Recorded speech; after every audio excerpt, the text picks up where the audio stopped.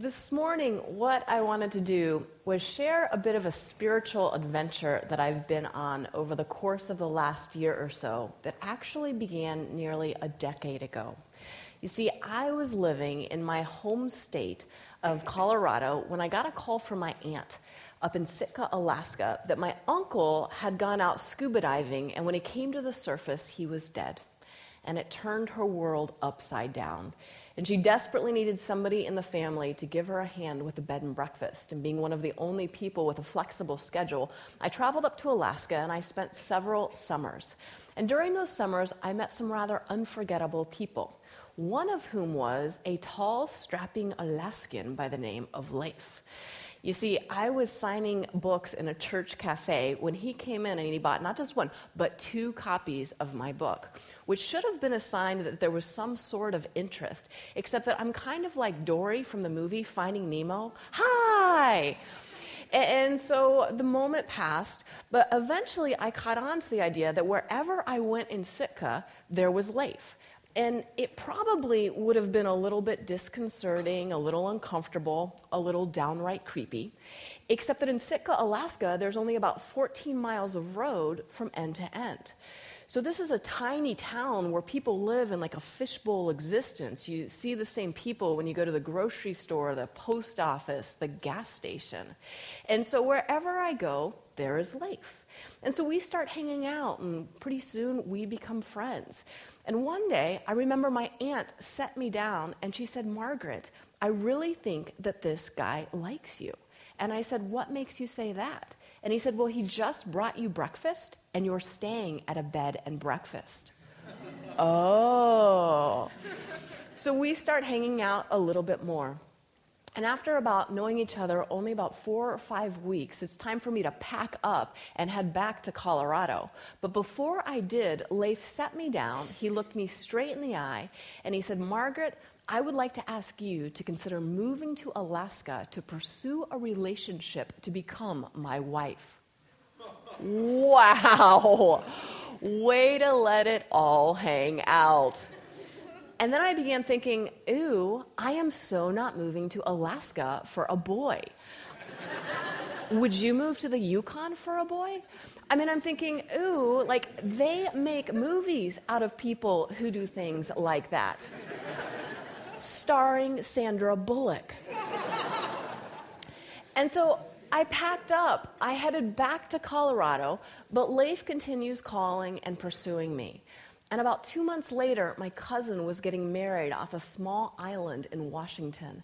And when she did, Leif had come down before the wedding, and my mom had come up for the wedding. And over a long meal, my mom really got to know Leif. And I remember at the end of that evening, she looked me in the eye and she said, "Margaret, this guy is amazing. And you are such a fool if you don't give this relationship a chance." And so I listened to my mom, I packed up, I moved to Alaska, and 9 months later, I married my stalker. And the tall man who you will see on your way out back there running the PowerPoint is the man whom I love and serve and adore. But the second unforgettable person that I met during those summers in Alaska was one of the guests who came through the bed and breakfast, and her name was Lynn. And I remember over freshly brewed coffee and hot, fresh-baked scones, we were talking about life and our journeys when I randomly asked her what she did in her free time. And she said, "I am a shepherdess." And I was like, "A what?" And she said, "I'm a shepherdess." "Like you take care of sheep?" "Yeah." "In your backyard?" Like, I'm trying to imagine what this looks like. And she begins to describe how in her home outside of Portland, Oregon, she has both an upper and a lower field. And she takes care of several dozen sheep. This is her pastime, her passion, what she loves to do. And as she is talking, I am instantly thinking of some scriptures that I want to ask her about, but I also don't want to sound like one of those people. And so I'm trying to land the bumpy plane of conversation smoothly, and I just opt for the crash landing. And I'm like, well, sometimes I read this book called the Bible. And in it, there is this writer named John. And in chapter 10, he describes how God is like a shepherd and we're like sheep. And just as a shepherd cries out to his sheep and the sheep come running, so too God cries out to us and we have the opportunity to respond in obedience. Does that really happen when you're spending time with your flock? And she says yes. And then she begins to describe the day in and day out care of her animals. And as she is talking, my spirit is coming alive. Well, that morning conversation eventually came to a close, and it was time for Lynn and her husband Tom to travel on to their next stop in Alaska. But before she left the bed and breakfast, she looked at me and she said, "Margaret, you seem to be really interested in this whole topic of sheep and spirituality. And I've actually been collecting some magazine and newspaper articles on this very topic. Would you like me to send them to you?" And I said, "That would be amazing." But I honestly thought that she would forget, because how often have I made well-meaning promises and totally dropped the ball? But about 4 weeks later, I received an envelope in the mail. And when I opened it up and I began looking at these articles, again, my spirit came alive. And I thought, one day I am going to write about this. But that was nearly 10 years ago. Multiple moves, not only within the great state of Alaska, but also back to Colorado, where I can say it's good to be back in America. And the spring before last, I remember I was going through one of the drawers in my office, and as I did, I stumbled on Lynn's folder. And when I began rereading those articles, I thought, now is the time to write about this. But how to track down Lynn? I mean, how to track down a woman who I had only met once nearly 10 years ago? Well, I decided to use a little device invented by Al Gore, better known as the internet, and a search engine by the name of Google. And I tracked down Lynn's phone number, and I remember I completely cold called her. And the conversation went something like this. "Hi, my name is Margaret, and I met you nearly 10 years ago when you were traveling through Alaska and you stopped in Sitka and stayed in a bed and breakfast. And over hot coffee and warm scones, we talked about sheep. Do you remember me?" And she's like, "No." Awesome. But by the end of that conversation, she was gracious enough to invite Leif and I up to her home outside of Portland, Oregon, to spend time with her and her flock.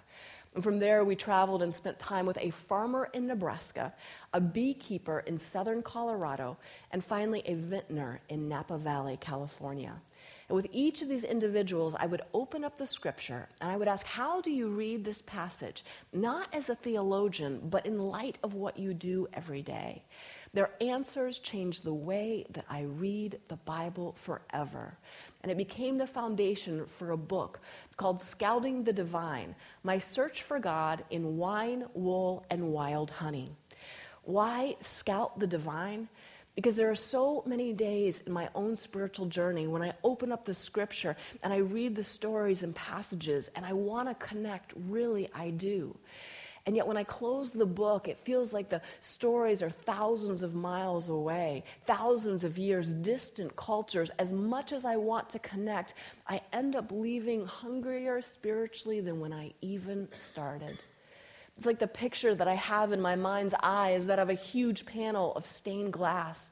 And it's like over time the dust has collected, and how desperately I need the Holy Spirit to come in and just wipe away that dust so that I can once again stand in wonder and awe of all of who our God is and all that He has done. And so this morning, I just wanted to share just a couple of the gems that I discovered in my journey of scouting the divine. And the first came rather early. Because you see, I knew that before I ever got on a plane to go and spend time in Oregon with Lynn, that I had a little bit of homework to do. And so I began going through the entire Bible and looking up every single place where sheep and shepherds and flocks are mentioned. There are quite a few.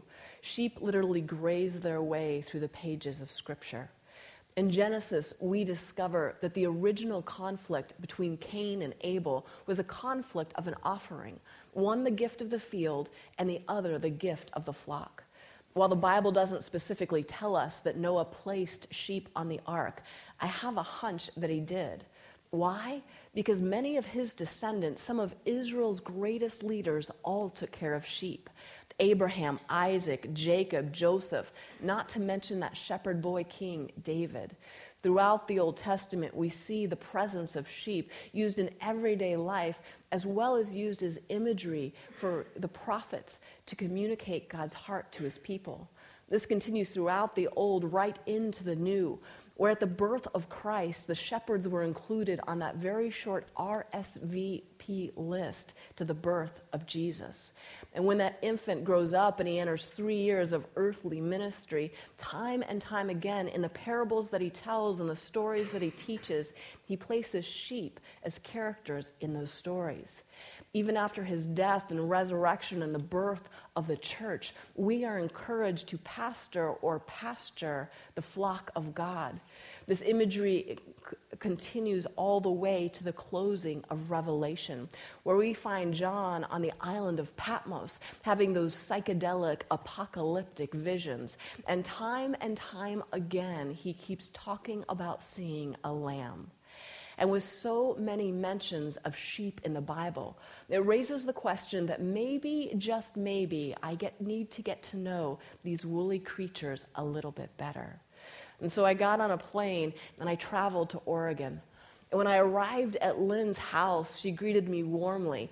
And she asked, "Do you want to go and see the sheep?" And I said, "Yeah, let's go."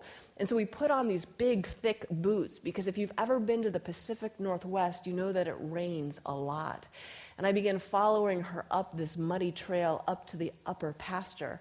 And as we're walking, we're talking, and I'm watching her. And as we would walk, she would carefully open each gate. And once we would pass through, she would close it. And as we began approaching the top of the hill, I began to have a familiar Bible passage come alive in a whole new way. For those of you who have your Bibles, I would love for you to come to John chapter 10. Because in John chapter 10, what we read about, if you back up into chapter 9, is that there are a whole lot of religious leaders who are surrounding Jesus. And they're asking him, are we not getting it? Are we completely blind? And it's like Jesus says, "Yeppers." And in John chapter 10, verse 1, Jesus uses shepherding imagery in order to open their eyes. And he says, "Truly, truly, I say to you, he who does not enter by the door into the fold of the sheep, but climbs up some other way, he is a thief and a robber. But he who enters by the door is a shepherd of the sheep. To him the doorkeeper opens, and the sheep hear his voice, and he calls his own sheep by name and leads them out. When he puts forth all his own, he goes before them, and the sheep follow him because they know his voice. And a stranger they simply will not follow, but will flee from him because they do not know the voice of strangers." And so here I am on this muddy path and watching Lynn carefully open and close these gates. And we finally reach the very top, the very crest of the hill. And we look out, and across the landscape, there are these sheep that look like large cotton balls on the horizon. And all of a sudden, Lynn looks at me and she begins whispering. And I look at her and I go, "Lynn, why are we whispering?" And she says, "Margaret, because at the very first sound of my voice, they will all come running." And with that, she simply said, "Sheep, sheep, sheep," and the entire flock bolted toward her. And in that moment, I recognized that John chapter 10 is not just a metaphor. It is not just a word picture. It is the way that sheep are wired. You see, a sheep is wired, it is designed, it is created to respond to the voice of its shepherd, just as you and I are wired and designed and created to respond to the voice of God in our lives. Are there things that you and I can do to make it more difficult to hear from God? Absolutely. We can choose to run to the far edge of the field. We can choose to try to poke our head through the mesh gate. We can choose to bury our head in the tall grass. But if you and I are actively seeking to hear God's voice in our lives, then make no mistake, as the good shepherd, he will ensure that we hear from him. But it's not just that the sheep are wired and designed to hear the shepherd's voice. You see, there's something more. Because I followed Lynn back down that muddy path. And as I did, she just began introducing me to the flock that surrounded us. She would literally look at a sheep and she would say, "This sheep over here is Opal." And she's a little bit of an overpossessive mom because she had a difficult pregnancy. And if you listen to her bleat or her baa, she has a bit of a raspy voice. And I was like, really? I had no idea. And this sheep over here is Iris. And you have to keep an eye on her because if you ever leave one of the gates slightly open, she is the first one who's going to escape. But on a warm and sunny day, she's also the first to come and lay down on my lap. And this one over here is Maggie. And Maggie is a grandmother of sheep. She's actually 13. And for the Shetlands in this area, that's a really old age. And if you know Maggie, you know that when she gets mad, she stomps her foot. But she is also loving and kind. And as Lynn, the shepherdess, is describing her flock, I can't help but think of Psalm 139 and the way that God describes us. How he knows us intimately inside and out. How he knows our strengths and our weaknesses, our personalities and our quirks. And he loves us just as we are. But as we make our way down that path and we start entering the barn area, Lynn just starts going about her daily chores. She starts adding to the grain and replenishing the hay and adding to the water. And as she's doing this, the flock is gathered right behind her. And she starts talking to them. And she says, Maggie, hold on just a minute. I'm going to get your medicine. And Iris, just a moment, you're going to get your grain.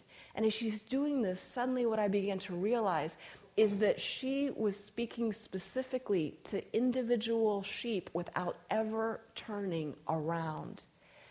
You see, it's not just that the sheep recognize the shepherd's voice, but that the shepherd recognizes the individual voices of her sheep.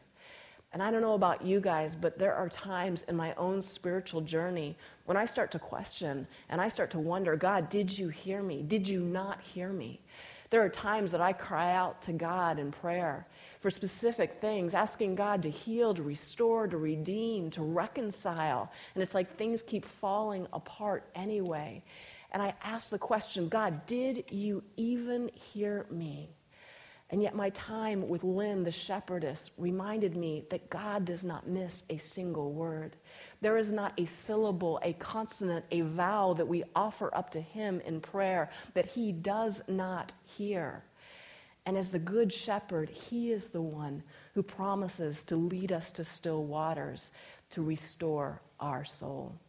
Indeed, our God is the good shepherd. The second stop that I wanted to highlight in my journey of scouting the divine was to go and spend time with a beekeeper in southern Colorado. Now, some of you are thinking, Margaret, totally tracking with the sheep. They're all over the Bible. But why would you go and spend time with a beekeeper?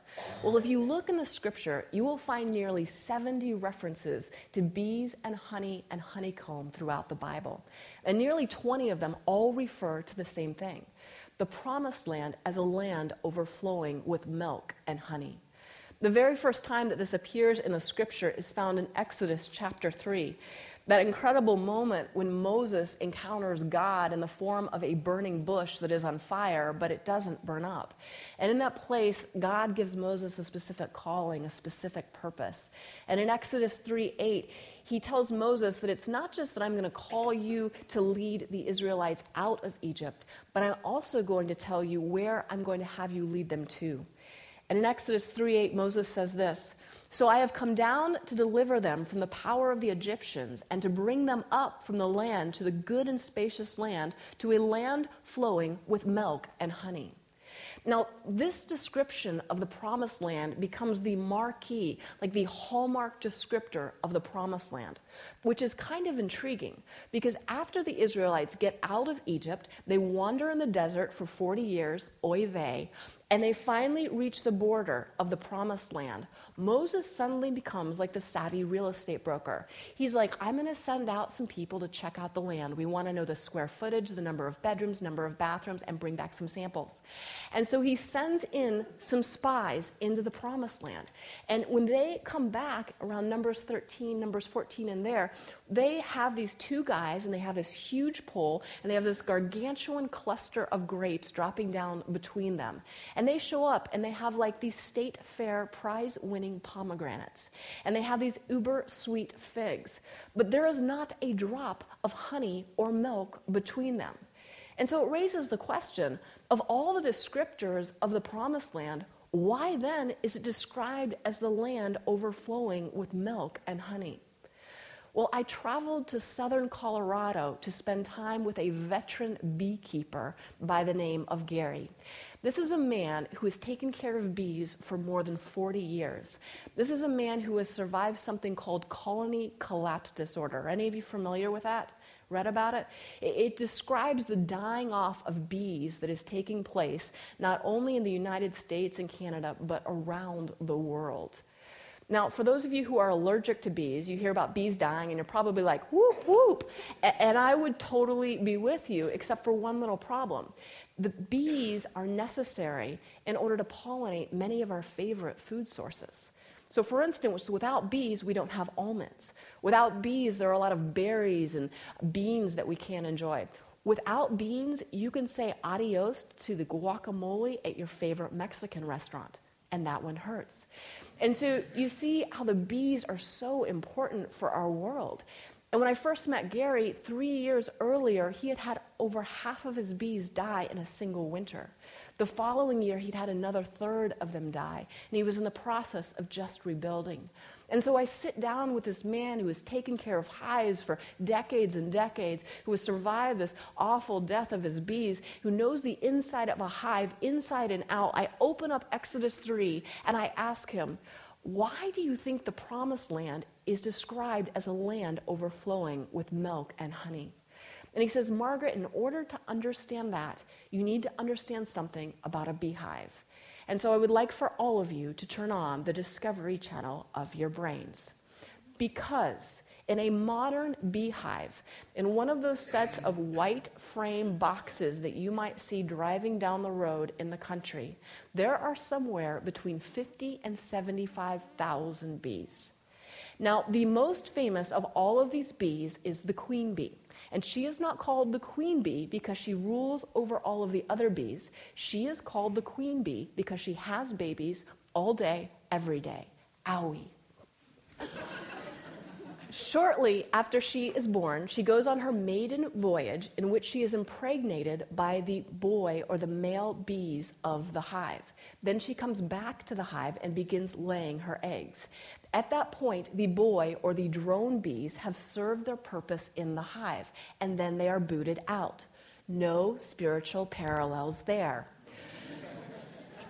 But the queen bee continues laying eggs, and there are literally tens of thousands of other bees in the hive. So for instance, you have the queen attendant bees, and their sole purpose is to take care of the needs of the queen. And then you have the nurse bees, and their sole purpose is to take care of the baby larva. And then you have the hunter-gatherer bees, and these are the bees that go far and wide in order to get the nectar and pollen and bring it back to the hive. You also have the water-gathering bees, which I'm always intrigued by because I've never seen a bee flying with a 5-gallon bucket. And so if you are a bee and your job is to get water, you literally fly out, you find a water source, you drink as much as you can, you come back to the hive, and you go bleh, bleh, and you hope that the 5-second rule doesn't apply. And then you also have the fanning bees. And these are the bees who on particularly hot days will then stand in front of that pool of water and they will flap their wings, and in the process they will create a natural air conditioning system. And on a very cold day, they will stand there not in front of the pool of water and flap their wings, and they will create a natural cool heating system, which is why if you go and you visit a hive, whether it is in Africa or in Alaska, you will always find the interior of a beehive being maintained at around 97 degrees. And all I can think is, how awesome is our God? But some of my favorite bees in the hive are the guard bees. These are the ones that I nicknamed the Charlie Angels bees. And they hang outside of the hive, and their sole purpose is to protect the golden treasure inside from any intruders who might want to steal it. And then there are the mortuary bees. And I kind of imagine these guys with like black capes and like the Junior Birdman mask. And their sole purpose is to remove any death and disease from the hive. And as I'm thinking about this, I can't help but see the parallels between the beehive and the body of Christ. How just as when every bee fulfills its proper role and function, what natural sweetness abounds, so too in our own lives, when we fulfill the role and the purpose God has for us, how we naturally flavor the world with the goodness of God. And so I'm sitting there listening to Gary, and I think, this is awesome. But what does this have to do with Exodus chapter 3? So turn off the Discovery Channel for a moment. Because Gary says, Margaret, in order for a land to overflow with milk and honey, it means that every single bee in all of those hives within the land is all working within their proper order and function. And that's not just happening within the hives, it's actually happening throughout the land. Because for the hives to overflow with honey, it means that the winter snows don't come too late, nor do they come too early. It means that the summer sun doesn't beat down so hot and heavy that all of the vegetation wilts, nor is it so light that they cannot thrive. But in a land that overflows with milk and honey, everything is working within its proper order. And when Gary said that, I had a shift in my own heart. Because growing up, hearing about a land overflowing with milk and honey, I would almost trip over the word overflowing, thinking that the promised land that God had for me is a land where God wants to give me more. And Gary said, no, the more is merely a byproduct of things working in their proper order and function. And when we begin living in the promised land that God has for us, we will discover that we are the people who are grateful for the age and stage that God has placed us in, no matter what season that may be. That if we're here in college having the opportunity to grow and learn, that we would take advantage of that and say, Lord, help me learn everything I need to know for what you have for me later on. For others who might be married, it's the opportunity to look in the eyes of the one that you've married and say, thank you for the opportunity to love and to serve this person. For those who have children, it's the opportunity to look and say, thank you, God, for this ability to raise these little ones up in the ways of the Lord. For those who are in a season of retirement or empty nest, that we would be grateful for this time to give back and to serve. That no matter what season in life that we're in, that we would recognize that God has a role, a purpose, a function for us. And when we are doing that, we are living in the promised land that God has for us. And the final stop that I wanted to highlight in my journey of scouting the divine was to go and spend time with a vintner in Napa Valley, California. Now, some of you may be wondering, why go and spend time with a vintner? Others of you already know. It was amazing. And so I traveled to California. And when I did, I spent time with a vintner by the name of Christoph, who took care of several boutique vineyards.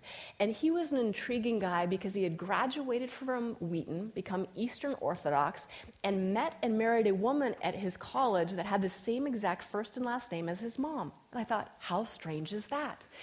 And so I sit down with him, and we start going through the scriptures and looking up all the references to wines and vines and grapes throughout the scripture. And there are nearly 300 throughout the Old Testament and the New.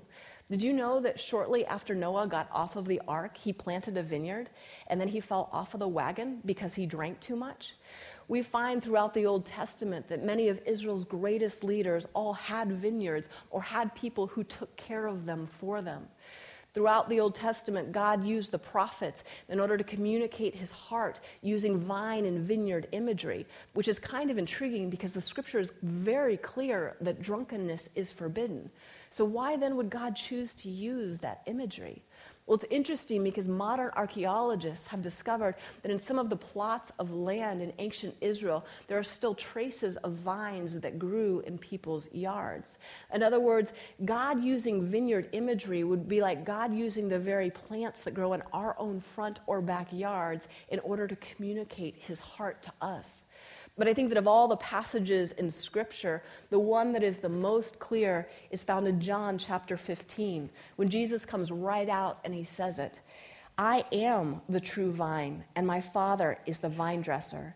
Every branch in me that does not bear fruit, he takes away, and every branch that bears fruit, he prunes it that it may bear more fruit.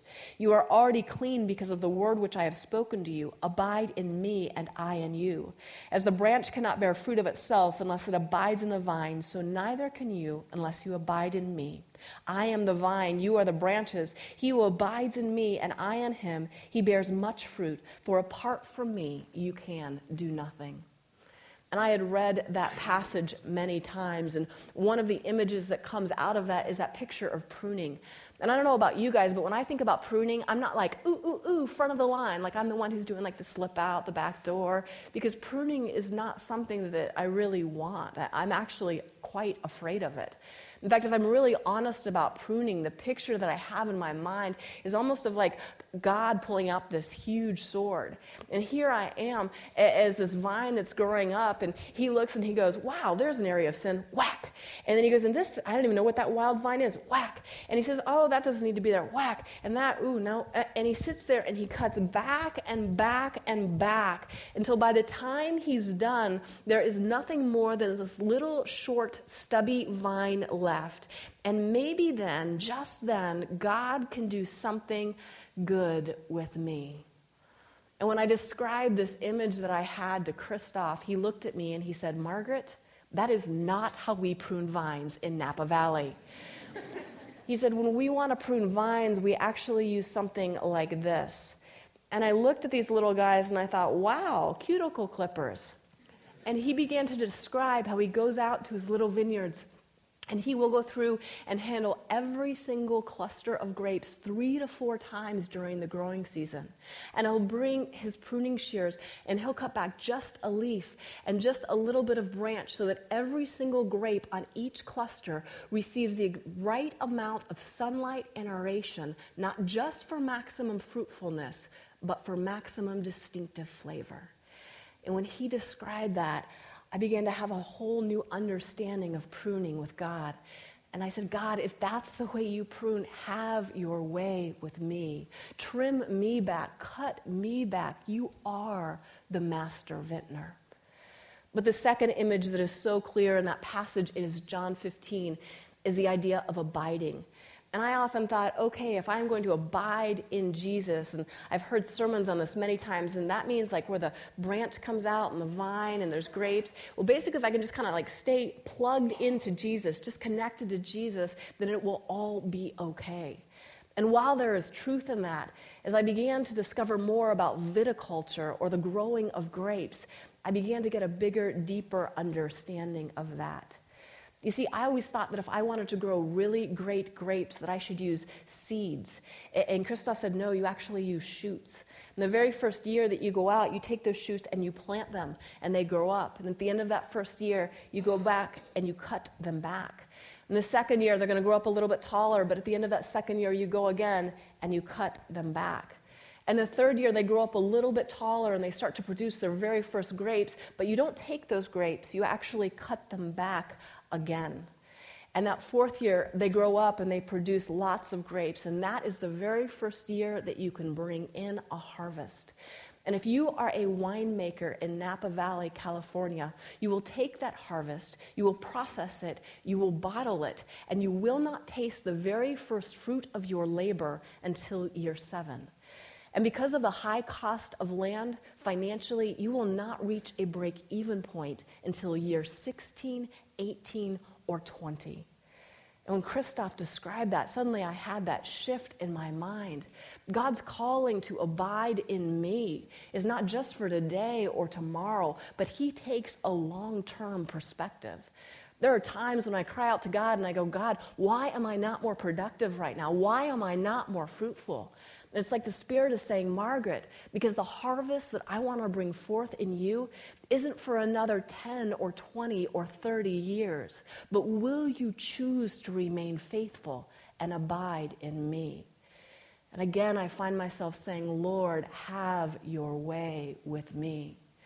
But it's not just in the growing up of the vines, it's actually in the very soil that it was planted. You see, I always thought that if I wanted to grow really great vines, that I'd go down to the hardware store and I'd get one of those like Miracle Grow kind of bags of fertilizer, the kind that like you stick your finger in and they grow 2 inches. And I described this to Christoph, and he said, Margaret, no. If you want to grow really great grapes, the really high quality ones with a distinctive flavor, you don't use rich, lush soil. You use rocky, stony soil. Did you know that there is a winery in France called Chateau Latif in which they grow their vines in 75% gravel? And there are days that the vintner goes out and he looks at the ground and he says, it is not rocky enough.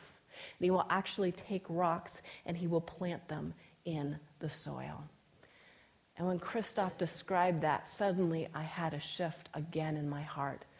Because there are times in my life when I look down and I have these rocks, I have these stones, I have these difficult areas, and I beg God for them to move, to change, to be removed. I empty my evangelical, charismatic bag of tricks trying to get rid of them. And it's like the Spirit is saying, Margaret, don't you know that that difficult area is the very thing which I am going to use to produce the flavor of my Son in your life? And again, I think, God, have your way with me. You are the master vintner, and I want to choose to abide in you, to submit to your pruning when and where it may come. Why does God reveal himself in such earthy metaphors and images? Why does he reveal himself in so many different ways? Part of the reason is that I think that there is not a single image or metaphor that can contain the awesome wonder of our God. But the second reason, I think, is that there are days in my own life when I need to know God in each of these ways. There are days that I need to know God as the Good Shepherd. I need to be reminded that I am wired to hear his voice, and he hears mine. There are days in life and in ministry when I just feel like I am flapping my wings. And yet God reminds me, be faithful to what I have called you, because I am doing greater things through my body than you can ever imagine. And there are other days when I need to be reminded that, like the vintner, if I will choose to persevere, if I will choose to abide, if I will choose to find that intimate place with God and stay there and submit to the work that he wants to do, that he is producing something that is beyond my wildest imagination. So my hope and my prayer for you is that you too will begin scouting the divine, discovering God in the agrarian images and metaphors that literally lace the pages of Scripture, and that in the process you will experience the Holy Spirit blowing through your life, wiping away that dust, that you once again stand in wonder and awe of who our God is and all that he has done. Let's pray. Father, we thank you and we praise you that you are a God who is not above getting your hands dirty in our world, that you would use barnyard animals and fresh fields in order to communicate your heart to us. Father, give us ears to hear you, eyes to see you, and hearts that beat passionately for you. In Jesus Christ's name, amen.